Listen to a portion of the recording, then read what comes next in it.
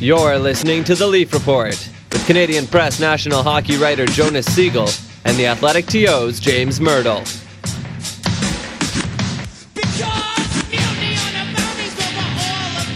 James, it's 2017. It's our first podcast, I think, in 2017. So I want to start. We're going to do predictions today. But before we do that, I want to talk to you about the obvious subject right now, not Frankie Corrado, but Auston Matthews.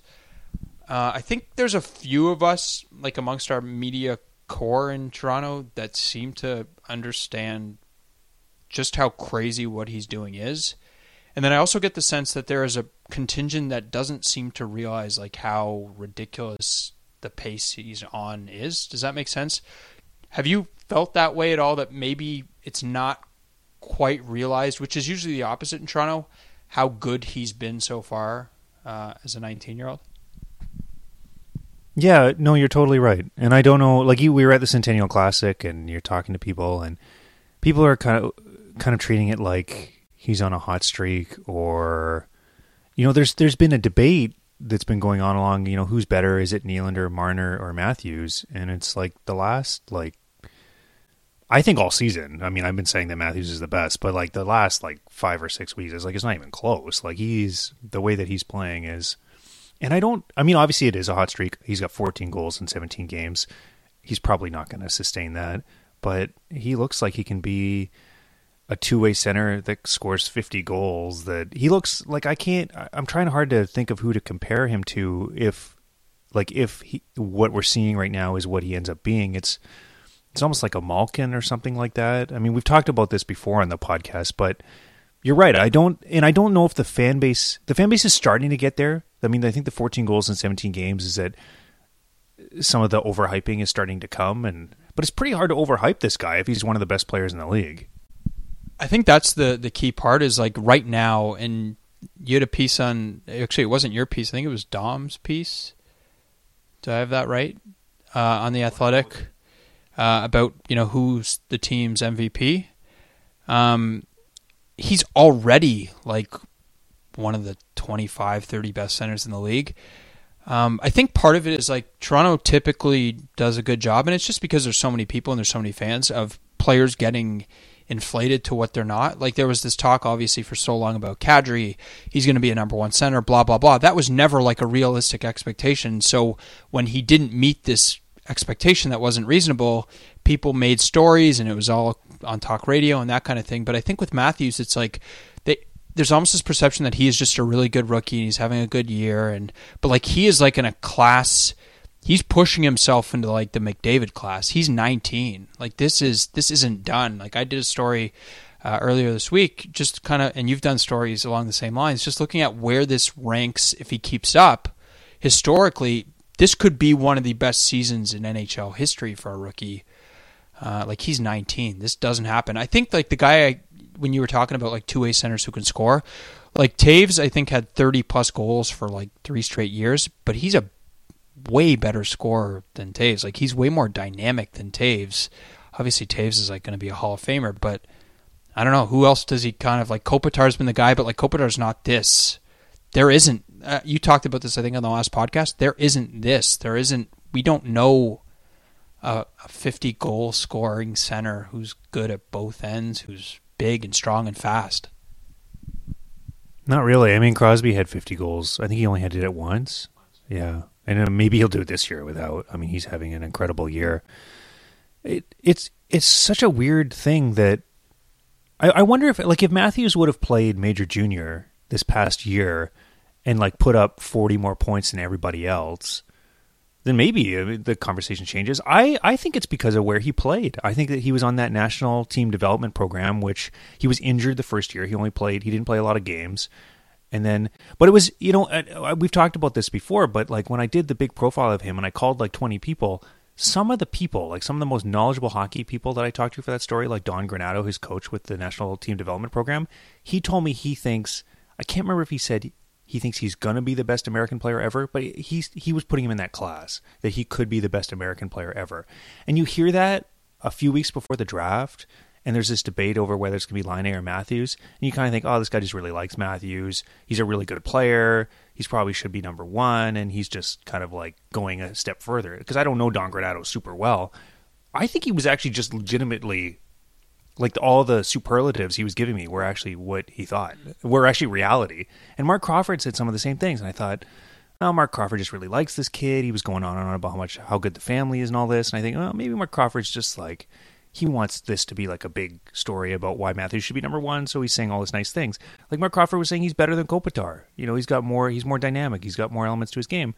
And then you watch, and it's like, okay, yeah, you're right. And it's just some of the things Crawford said about the way he handles the puck and all this stuff. And he was comparing him to, he said he plays like Kopitar in terms of how big he is, but he shoots like Sakic, but he's like Jamie Benn because he goes to the net with the puck. And I was like, I put that out there, I think that quote, like, after the draft, and people were all like making fun of it. And it's like, no, that's kind of like what's happening. It's funny you mentioned like his background because couple things. Obviously, he did a really good story at the draft about kind of where he came from, how he grew up.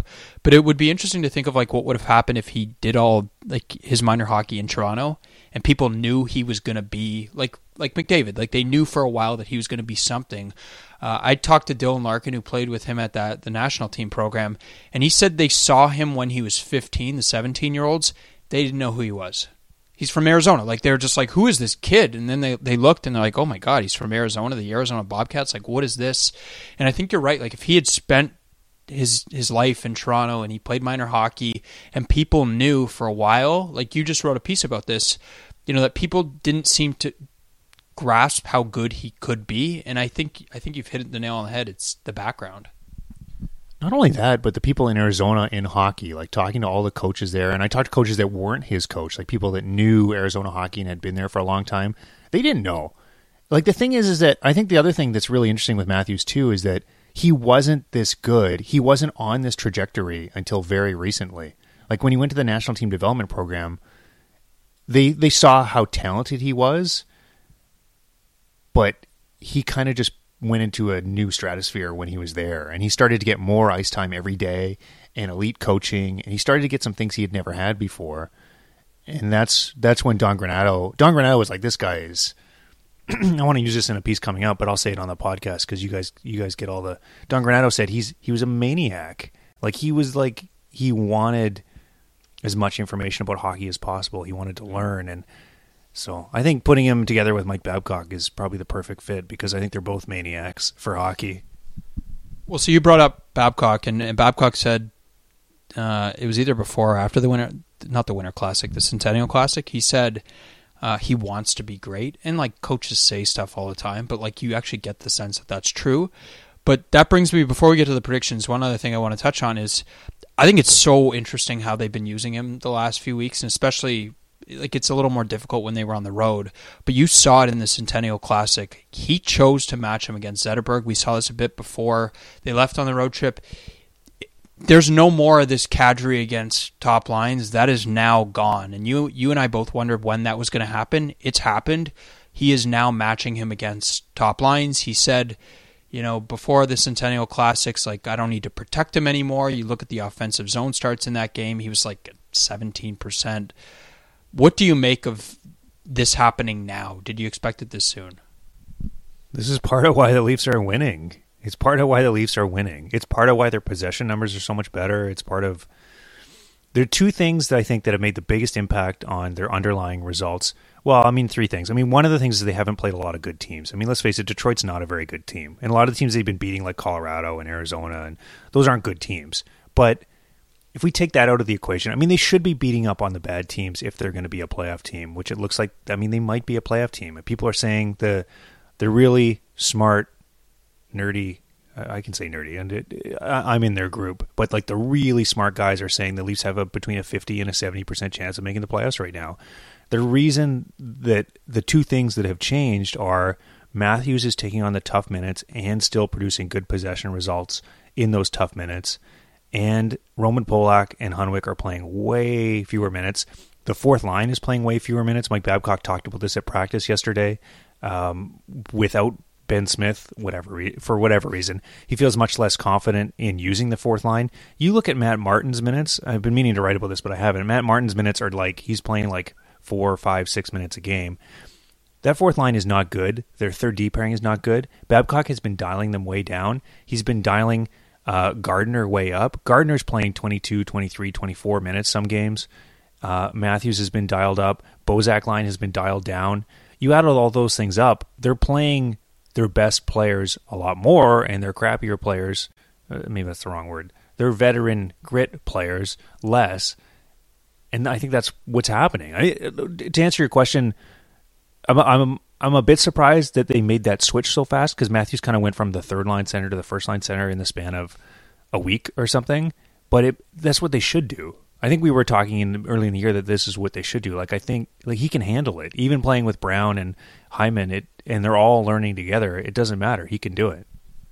Well, part of it, I think, is he's humongous. Like, he's 6'3", 216. Like, when you brought up Crosby, I was just thinking, like, he's way bigger than Crosby. Like, that's why it's, like, hard to find, like, a proper comparable, because there aren't. He looks a bit like Mario Lemieux to me, just in terms of his size. Mario was one of my favorite players to watch when I'm trying to think what his heyday was. Like 91 to when he started to really have the injury problems. 91 to 2000 or something like that. He was one of my favorite players to watch. He was just such a beautiful hockey player. And one of the reasons I'm not saying that Auston Matthews is going to be Mario Lemieux. No one, I just say because of the size, because Mario was 6'5", and you see Mario now when you go to a Penguins game and he gets in the elevator or he's in the press box. He's a big dude. He's a big guy. 6'5", 220, something like that. But the other thing too is that Mario didn't hit anybody. He was not a physical big man, and Matthews doesn't hit anybody. He's got like 7 hits or something all season. This is what Mario did too. He would kind of go into the puck battle and not push anyone or hit anyone. He would like use body positioning and his stick to get the puck back. And Mario was so talented with the puck because it was very, very difficult for people to get away from him. He would be able to think or stick handle just around guys, and I think we're seeing some of that with Matthews. Well, and part of it is he's like, it was always like a saying around the draft is the guy he has a puck on a string. Like, it almost actually seems that way with Matthews sometimes, just how crazy he can handle the puck. Like, it's interesting that right now there's almost like 2 prototypes that we haven't seen. Like McDavid, we haven't seen anyone with that burst, and Matthews like is unusual too. Like, we just don't see guys like that. But let's get to the predictions, because he is a part of those, a couple of them. So let's start with Matthews. I got 2 on Matthews. So this is your prediction, and then I'll give my prediction. Matthews will lead the Leafs in scoring. I don't think there's any question about that. I see, it looks, I'm thinking like 38 to 42 goals and 70 points. I mean, but the other thing we haven't talked about with Matthews, and that a lot of people haven't talked about, is that he's not getting a lot of assists, and I don't think that's on him. I think that's guys like Hyman and that. Hyman's like his shooting percentage, I think, is like 7% or something like that. I mean, there are opportunities dying on the sticks of some of the guys he's playing with. Matthews has been on the ice, a third of his ice time has been on the ice with Polak and Hunwick as the defenseman. I mean, the shooting percentages are going to be low when you're on the ice with players like that. So he's not going to get a lot of assists unless you put him in those positions. And the other thing is that he's shooting a lot of the time because he's in the best position and his teammates aren't in the best position. So I think Matthews' point totals could be a lot higher if you played him with different players. That's interesting. It's just that you and I both, I think we both guessed at the beginning of the year that it would be Van Riemsdyk. And right now, and we're recording this on Tuesday ahead of their game against Washington, it's Matthews 1, Marner 2, and I believe Van Riemsdyk 3, Nylander 4. So I would agree. Like, I think he'll hit 70 points. I was trying to think of like what he's going to get goal-wise, because I don't believe he's going to hit 45 or 46, which is what he's on pace for. But his shooting percentage isn't crazy. He's on pace for like a historic number of shots for a rookie. Like only 3 guys in history have ever had that many shots in their rookie year. So we both agree. So this gets me to the next one. We both kind of touch on it. Matthews will hit 40 goals, and I'm going to say, I think he'll probably get like 39, 40. I don't think he's going to top 40 goals, but man, I don't know. Like, he only has, I think, 3 on the power play so far, so maybe there's opportunity there. thing is, he's getting better too. I think he's getting better. He's getting more comfortable. Well, I mean, obviously he had 4 goals in the first game, but that lull there, he looked kind of invisible, and I think he's able to what's the right turn of phrase? Exert his will on the game a little bit more now and be more of a factor. And that's what Babcock said was going to happen, is that as Matthews learned the defensive side of the game, he would have the puck more, and then he would get more opportunities. I just ran the numbers. So 20 goals in 36 games. That's on pace for 46 goals in the season. You bring up his shooting percentage, which is interesting. We don't know how good his shooting percentage is going to be. I think it's at 15 right now, which is really high. Stamkos is a 17.5% shooter. That's the highest in the NHL. Second is Crosby. I think he's at about 15. I mean, in terms of the last 5 or 6 seasons when shooting percentages are quite low and goalies have been so good. And there's no one really else in that 15% range. It's Stamkos, then Crosby, and then there's a bunch of guys that are 14 or 13 that are really, really good shooters. I kind of think Matthews can be a 15% guy, which is where he is right now, so it might not be that inflated. I think he can be that guy because he shoots so well, but also he's always in tight around the net. And I think that we talked about his size and his skating. Teams are going to have a really hard time, especially without the obstruction rules anymore. I mean, what do you do with the guy?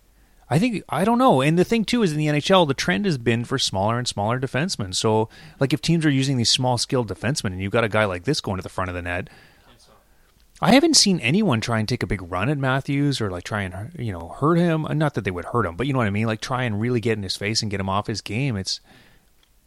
I'm actually a bit surprised. I just wonder if some lesser talented teams are going to try and bully him a little bit. But that's part of, like, when he's 6'3", 216. Like, he's not small. Like, it's not easy just to run him if you wanted to, right? Like, he's a big guy. But what? Remember Luke Shen? Luke Shen had that hit from behind on him, and like kind of like that was the only example this year that stands out where something happened and Matthews really didn't go back after him at all. Like, I don't know if Matthews he's probably never fought before. I think he's I was going to say he's a docile guy, but like that's just from I don't know. I don't see that. I don't see him as like a really, like, he's super, super hyper competitive. Like, we're talking about a maniac and wants to win and all that stuff. I don't know that he wants to, like, beat guys' faces in like Wendell Clark. We saw Cromwell take a pretty good run at him in the winter, I keep calling it the Winter Classic, the outdoor game, but he didn't like run through him. He just kind of stood him up in the slot. But I just think the amount of shots he's going to put up, I don't think 15% is crazy. Like, I think Crosby's highest when he had 42, I think, or 41 in like 50 some odd games, he was shooting like 20%. It's like, it's high, but it's not crazy. Like, the guy, I don't know. Like, I guess the point that I was trying to make is it's not like he's shooting 27%. Like, Crosby right now is shooting well over 20%. That's going to come down at some point. He can still score at a good rate, but I don't know. Okay, so if we think that Matthews can continue to generate a lot of shots, which I think is reasonable, I mean, that's typically a sustainable talent. I put in if he has 3.6 shots per game over 82 games, which is a little bit less, I think, than what he has right now. If he does that and he has a 15% shooting percentage, that's 44 goals. So if we're saying he's not going to get 40 goals, that means one of those things is going to fall apart. I mean, I almost think he'd have to be unlucky to be lower than 14% shooting. 14% shooting would be 41 goals. I think he's going to have 40 goals. Okay. Well, I said like 39, 40. So you're going to say 41, 42? Sure. Okay. Well, we've talked for, what is this, like almost 19 minutes about Matthews. There are other players on the team. So let's get to one of the other guys. You didn't mention this when you were talking about like what's really helped this run. This is a big factor. Is Frederik Andersen having like a 940 save percentage since like the start of November. So the question for you is prediction. Frederik Andersen will finish in the top 10 in the NHL in save percentage. I have no idea. I honestly, I don't. Like, predicting a goalie is like, he has been so good. I mean, I'm going to say probably not, just based on his career trajectory. He's had some lulls. In Anaheim, they weren't sure if he could be like a 60-game guy. So we haven't seen that yet. He's played a lot, though. I mean, I've been surprised how much they've played him. It's because there's no confidence at all in the backups. even Bebo, even though Bebo's looked okay. I mean, Bebo's struggled in the AHL. I think they know if they try and go too much to Bebo that it's going to create some problems. But maybe he can be a guy that can get them a win against a weaker team every once in a while. Not that Tampa was a weak team where he got his win, but Anderson, career save percentage coming into this year was, I believe, .918. I will buy that he is still a somewhat young goalie that's developing and learning and getting better. I think that if this year he comes in at .922 to .924, that probably puts him about 10th, I would say, probably. Well, at one point this year, Ray Ferraro and I were in the press room, and we were debating. I think it was around when he was struggling, and we were debating how many goalies are better than him, we can say definitively, and we landed he was in between 12 and 15, somewhere in that bracket, in the Gibson kind of area. So let's count off some goalies. Okay, 1, Holtby, 2, Price, 3, Dubnyk. I don't know. Pull up the save percentage leaders. I'm not sure. I don't know. How many guys are going to be better than him at the end of the year? I'm sure Jones is in there. You're taking too long to pull it up. Well, I was going to look at the last 3 years. Okay. Well, I'll just look it up and you tell me if you think he's going to be higher than these guys, because there's a precedent. Like you said, his save percentage coming in is 918-ish. So hang on. He's also playing a lot. That's a really important point, and we don't know how he's going to respond to continuing to play this many games. I think he's on pace for almost more than 60 starts, which is way more than he's done before. I think his career high is 50-something. So tell me, Bobrovsky is in there. I don't know that Bobrovsky's been really hot. Tuukka Rask is in there. Corey Crawford's in there. Matt Murray's in there. Right now he's 9th. Does that help you? I say no. I think he'll probably be around 10 to 12. That's my prediction. Do you want to change your answer, final answer? You're looking at numbers. I'm just talking here. This is where James just looks up stats the whole time, and then... No, I wanted to look at the last 3 years. Carey Price, number 1. Devan Dubnyk is now number 2, including this season because he's been so good. Corey Crawford is number 3. Braden Holtby. Roberto Luongo, who has been absolutely unbelievable. Tuukka Rask, Corey Schneider, who I really, really like, Henrik Lundqvist. Then there's Cam Talbot, who has been surprisingly good for Edmonton. Craig Anderson, Ben Bishop, who another goalie I really like, Sergei Bobrovsky, who is a bit streaky, but when he figures it out, can be amazing, and he won a Vezina Trophy. Then we get to Frederik Andersen. So how many is that? That's 1, 2, 3, 4, 5, 6, 7, 8, 9, 10, 11, 12, 13th. That's where it makes sense to project Anderson right now. But if he plays the way he has the last 2 months, he's going to climb that list. He's going to climb over some guys obviously Craig Anderson. I think he's probably better than Craig Anderson. Luongo has been okay this year, but I can see him passing some of these guys. And then after Anderson, there's kind of a divide, because after Anderson, then we're into Brian Elliott. He's better than that. Marc-Andre Fleury, Steve Mason, Jonathan Quick, Martin Jones. That's kind of his group, right? That's John Gibson, Mrazek, Reimer. Okay, then now we're getting into guys that are clearly weaker than him. So at the very least, the Leafs, it seems like they have a goalie who's relatively young. Was he 27, 28? 5-year deal, $5 million a year. That puts him about 18th to 20th in terms of salary for goalies. And he's outperforming that. So I don't have any problem with anything that's happened with him so far. Well, so all they really needed to happen was for him to be a top 15 goalie, basically, and you'd get value. Anyway, we need to move on to the next one. And this will actually tie into the next prediction. The Leafs will have more than one All-Star. I think we both agree that they will have... I think we know who the one at least will be. The question is there going to be more? So let me give you some potential candidates. There's Anderson. There's maybe Marner. Maybe Van Riemsdyk. Maybe Riley or Gardner. I'm going to say they will, because I think Anderson will probably get in. What do you think? I was going to say Marner, and then they like that story of having the 2 young Leafs guys, but I'd have to look around the league at... it's hard to be an all-star. It's hard to have more than one, too. But, the Leafs had Phaneuf and Lupul there one year, right? So they had 3 on that team, and that was a clearly inferior team. I wonder if the league gets on board with the idea that this is a real fun, great story for the NHL, that they've got this rising young team and puts Marner and Matthews there. And those two guys are close. It could be a really, and they'll get a lot of attention in Canada if both those guys are there. I'm almost thinking that I need to travel and go to the All-Star game. I don't know if you're going, but I'm feeling like I should be there, especially if they name two guys. Maybe if they name, it's in LA, right? So a bit of a hike, but maybe I'll look into going. I will be there, so I hope you can join.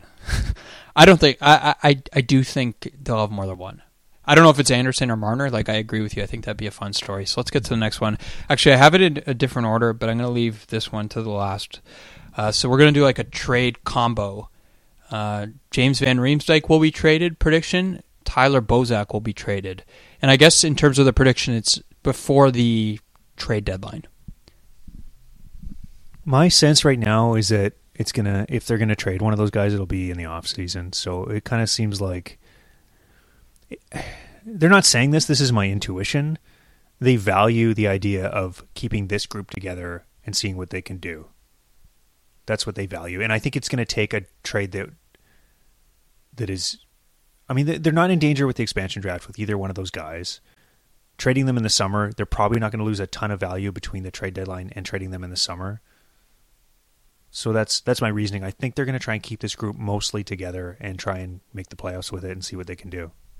Well, the thing is, like, if you're trading, let's say, Van Riemsdyk, you're presumably trading him to a team that's trying to win, like that wants to add him as a piece, and that team also presumably is not going to give you what you probably need, which is like a young, up-and-coming defenseman who can play in a top four. So it doesn't seem to make sense, and then, like you pointed out, it's not the worst thing for them to keep them and just see what happens. Like, there's no downside to trying to get into the playoffs and just keeping your team together, because if you take these guys off, your team's worse and your chances are worse. But I think that's different from like what we used to see with these teams in Toronto, is they would try to like go for the playoffs. It's different because this is kind of organic. Like they just have this team that's full of good young players, and Bozak and Van Riemsdyk are kind of like complementary guys. So I agree with you. I say no. I don't think they will hurt their roster right now in terms of a trade with something that they probably can't get what they're looking for, which wasn't a good sentence, but still. Yeah, the only caveat is if there's something there that makes sense, then you do it. If there's something they're not going to win the cup this year. So if you can get something that makes you better in 2018 and 2019 by trading one of those guys, then we talked about this a bit, right? The Minnesota thing. Like, I wonder, the trade that might make sense is something like JVR for Matt Dumba if Minnesota's moving one of those guys. But then, you'd really have to evaluate how good Dumba's going to be. Is he going to be a top four guy? Is that? I mean, I think the Leafs should hold out until they can get an elite right shot defenseman, and they're not going to. That's not going to happen with one of those guys. Well, I was talking with our buddy Chris Johnson about this today, and we were like, I just brought up like Taylor Hall, and I think you might have mentioned this. Taylor Hall got you Adam Larsson. Adam Larsson's fine, but like you're not getting Taylor Hall's better than James Van Riemsdyk. He's younger. He's better. Adam Larsson's good, but like he's not. Would you consider him elite? So you're not getting that guy. Like that guy is not coming in a trade for Van Riemsdyk. So I think you and I both agree. Let's get to the one that I push back. The prediction: the Leafs will make the playoffs.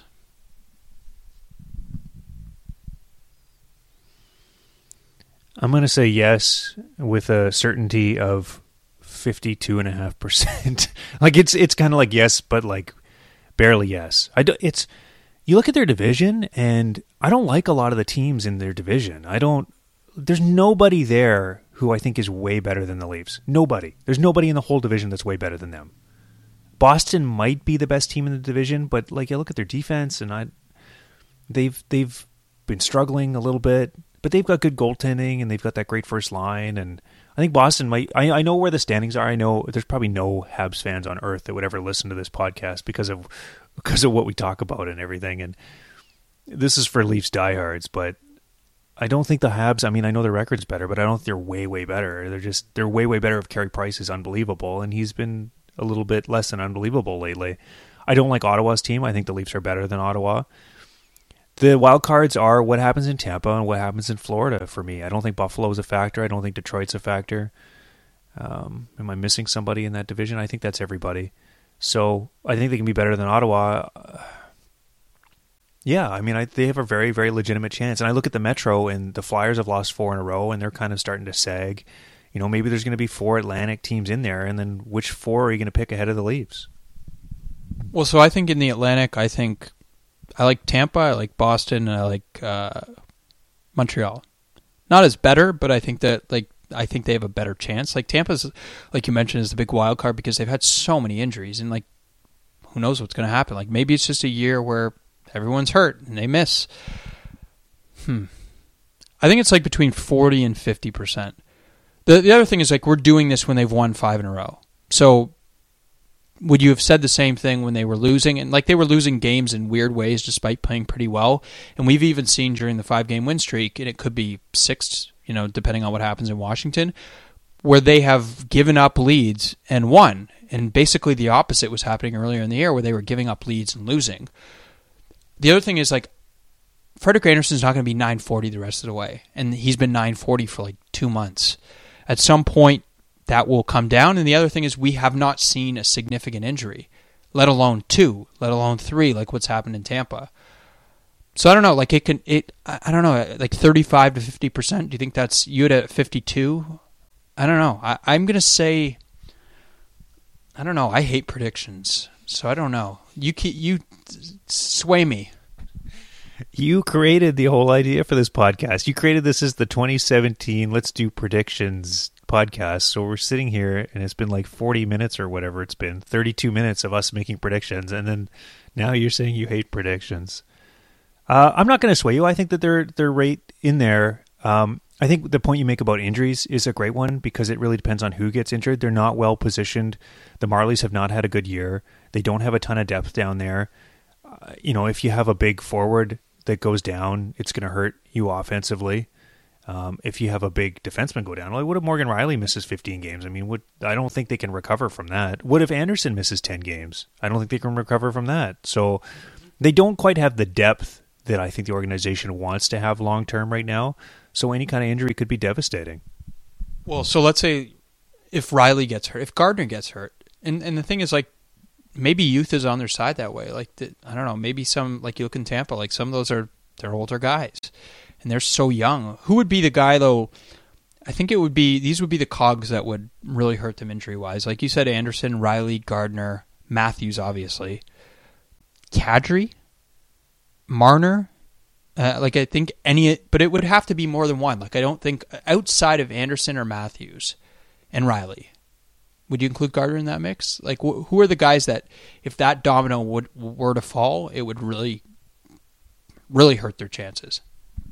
Well, if they lose one of Zaitsev, Rielly, or Gardner, what do their D pairs look like? Like it's all of a sudden it's going to be a disaster. You're going to be Marinchen's hurt right now.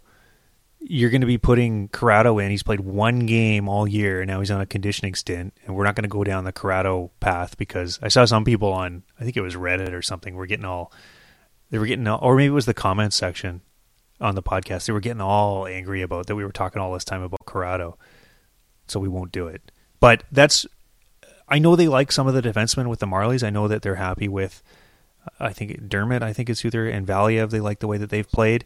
But if you lose a Zaitsev and you put a Valiev in there or whatever, I mean, that's going to be a pretty big drop off. Well, because we would acknowledge their depth on D is not great. Like they have 3 pretty good D, and Carrick's, and we don't know what he is, but so I will say no. And I don't think that's a slight on them, and I don't think that's a slight on their season. I didn't expect them to make the playoffs. I don't think you did either at the beginning of the year. I think it's important, like you take a step back from where they are right now, and they're in a really good stretch. And like you said, they're not really playing great teams or haven't played great teams, which isn't their fault. You beat who you play. But I say no, and you're going to say yes? Okay. I was just going to say, though, like 2 weeks ago, I was saying this team's better than their record. Like that they deserve, I think I was saying they were a 90, a little over 90-point team 2 weeks ago. So this hot stretch isn't what has changed my mind. It's just made it a little bit more likely because now they've finally got some of those wins under their belt.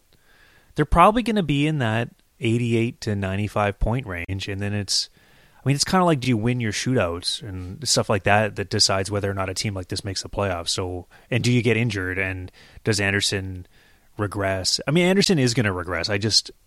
Especially on the penalty kill. I mean, I think part of the problem we've been seeing with the penalty kill is they had such great save percentage on there for a long time, and that's gone the other way. So there are a couple indicators, but I think there are indicators that they can be better as well. I mean, I think that the power play can be better. I think their shooting percentage can probably come up a little bit. They're only like 9th or something, and they've got a lot of really talented guys. Their possession has been much better the last 15 games. If they do that over a longer stretch of games, they're going to continue to get more points. So there are some things that I think can get even better than they have been through the first 36 games. Yeah, and to credit Babcock, like the foundations of basically the key things you look at are all good. Their special teams are good, possession's good. They have some nights given up a lot of chances, and Anderson's been really good. Like he had, 40 some odd saves, and granted, I think it was against Colorado, and Colorado's not good, but I think it's going to be close. Like I think they have a legitimate shot, and I didn't think they'd be this far along, and I think that's probably the big surprise of the year. Is there anything else you want to mention before we go? Well, we should just talk about the Centennial Classic and what we thought about it and the atmosphere, and it was pretty cool. You know, there was a lot of, especially being the media, we kind of get in that bubble a little bit where we're only talking to other media guys and we're only hanging around other media guys. I think there was some cynicism about the event because some guys have covered a lot of them. Some guys have covered 7 or 8. I read that this is the 20th outdoor game that the NHL has done. That is a lot. I've only been to 2. I've been to the one at the Big House, and I've been to this one. This wasn't the Big House. The Big House is a game I will never forget for the rest of my life. It was insane. There was like a foot of snow. There were like injured people on these little golf cart ambulances being like driven around the stadium, and like people were. That was like. Jonas said it's like hell. Yeah, it was like some endurance test. It was like. The Revenant or whatever. It was like a test of your will being at that game. Like the lineups for the washroom were like 30, 40 people long, and there were people urinating in the stairwells, and like it was chaos. I was so happy when I wanted to walk around the whole stadium and like stand in the stands and do all this stuff just to have some stuff for my story. And I did that for about 25 minutes, and I was so happy to get on that elevator to go to the press box. And the press box, there was like nice music, and there was like chicken skewers, and we were sitting behind glass, and all this insanity was happening in front. Like that was like an unbelievable sporting moment. The Centennial Classic wasn't that, and I don't know if we necessarily got it very well in the media, but talking to fans yesterday about the Centennial Classics, a lot of them were saying that's the best hockey game experience they've ever been to. There were people on Twitter comparing it, saying it's their favorite sporting event they've ever attended, and these are people that have been to the Super Bowl. So people really, really had a good time. I only heard from, I think, 1 or 2 people that didn't like it, and I heard from 100 or so that did. So good on the NHL and the Leafs for doing it, and I actually think that they should do this more often. I think that they should have an outdoor game in Toronto every 2 or 3 years.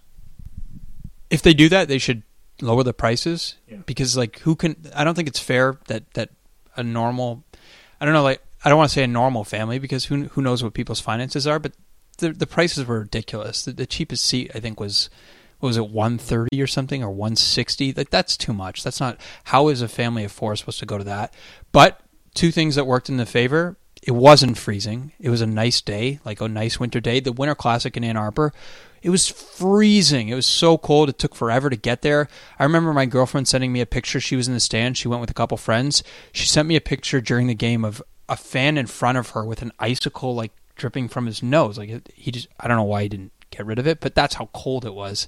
This one was perfect. The game itself for 40 minutes wasn't good, but the third period was just insane, and it fit so many perfect storylines of what the Leaf seasons is.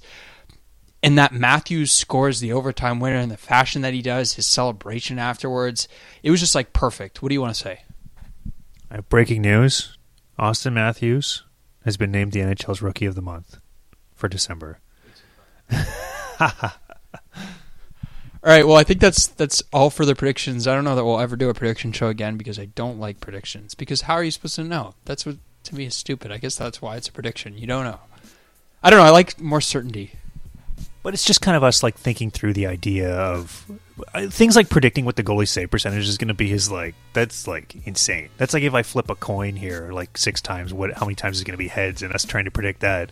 But things like them making the playoffs, that's almost a coin flip too. I think we'll see. I think they need to keep banking points against bad teams. They really do. They got Washington tonight. That's why we didn't talk about the Capitals game. If you're listening to this after that game, we're recording 5 hours before they play Washington. That's a very good team. They've played well against good teams some games, and they've played really poorly against good teams some games. But I think when they play bad teams, they've got to really put their foot down and really keep getting points in those games. Oh, Jonas is saying we're done. Normally he closes this thing. All right, we're done. Bye, everyone.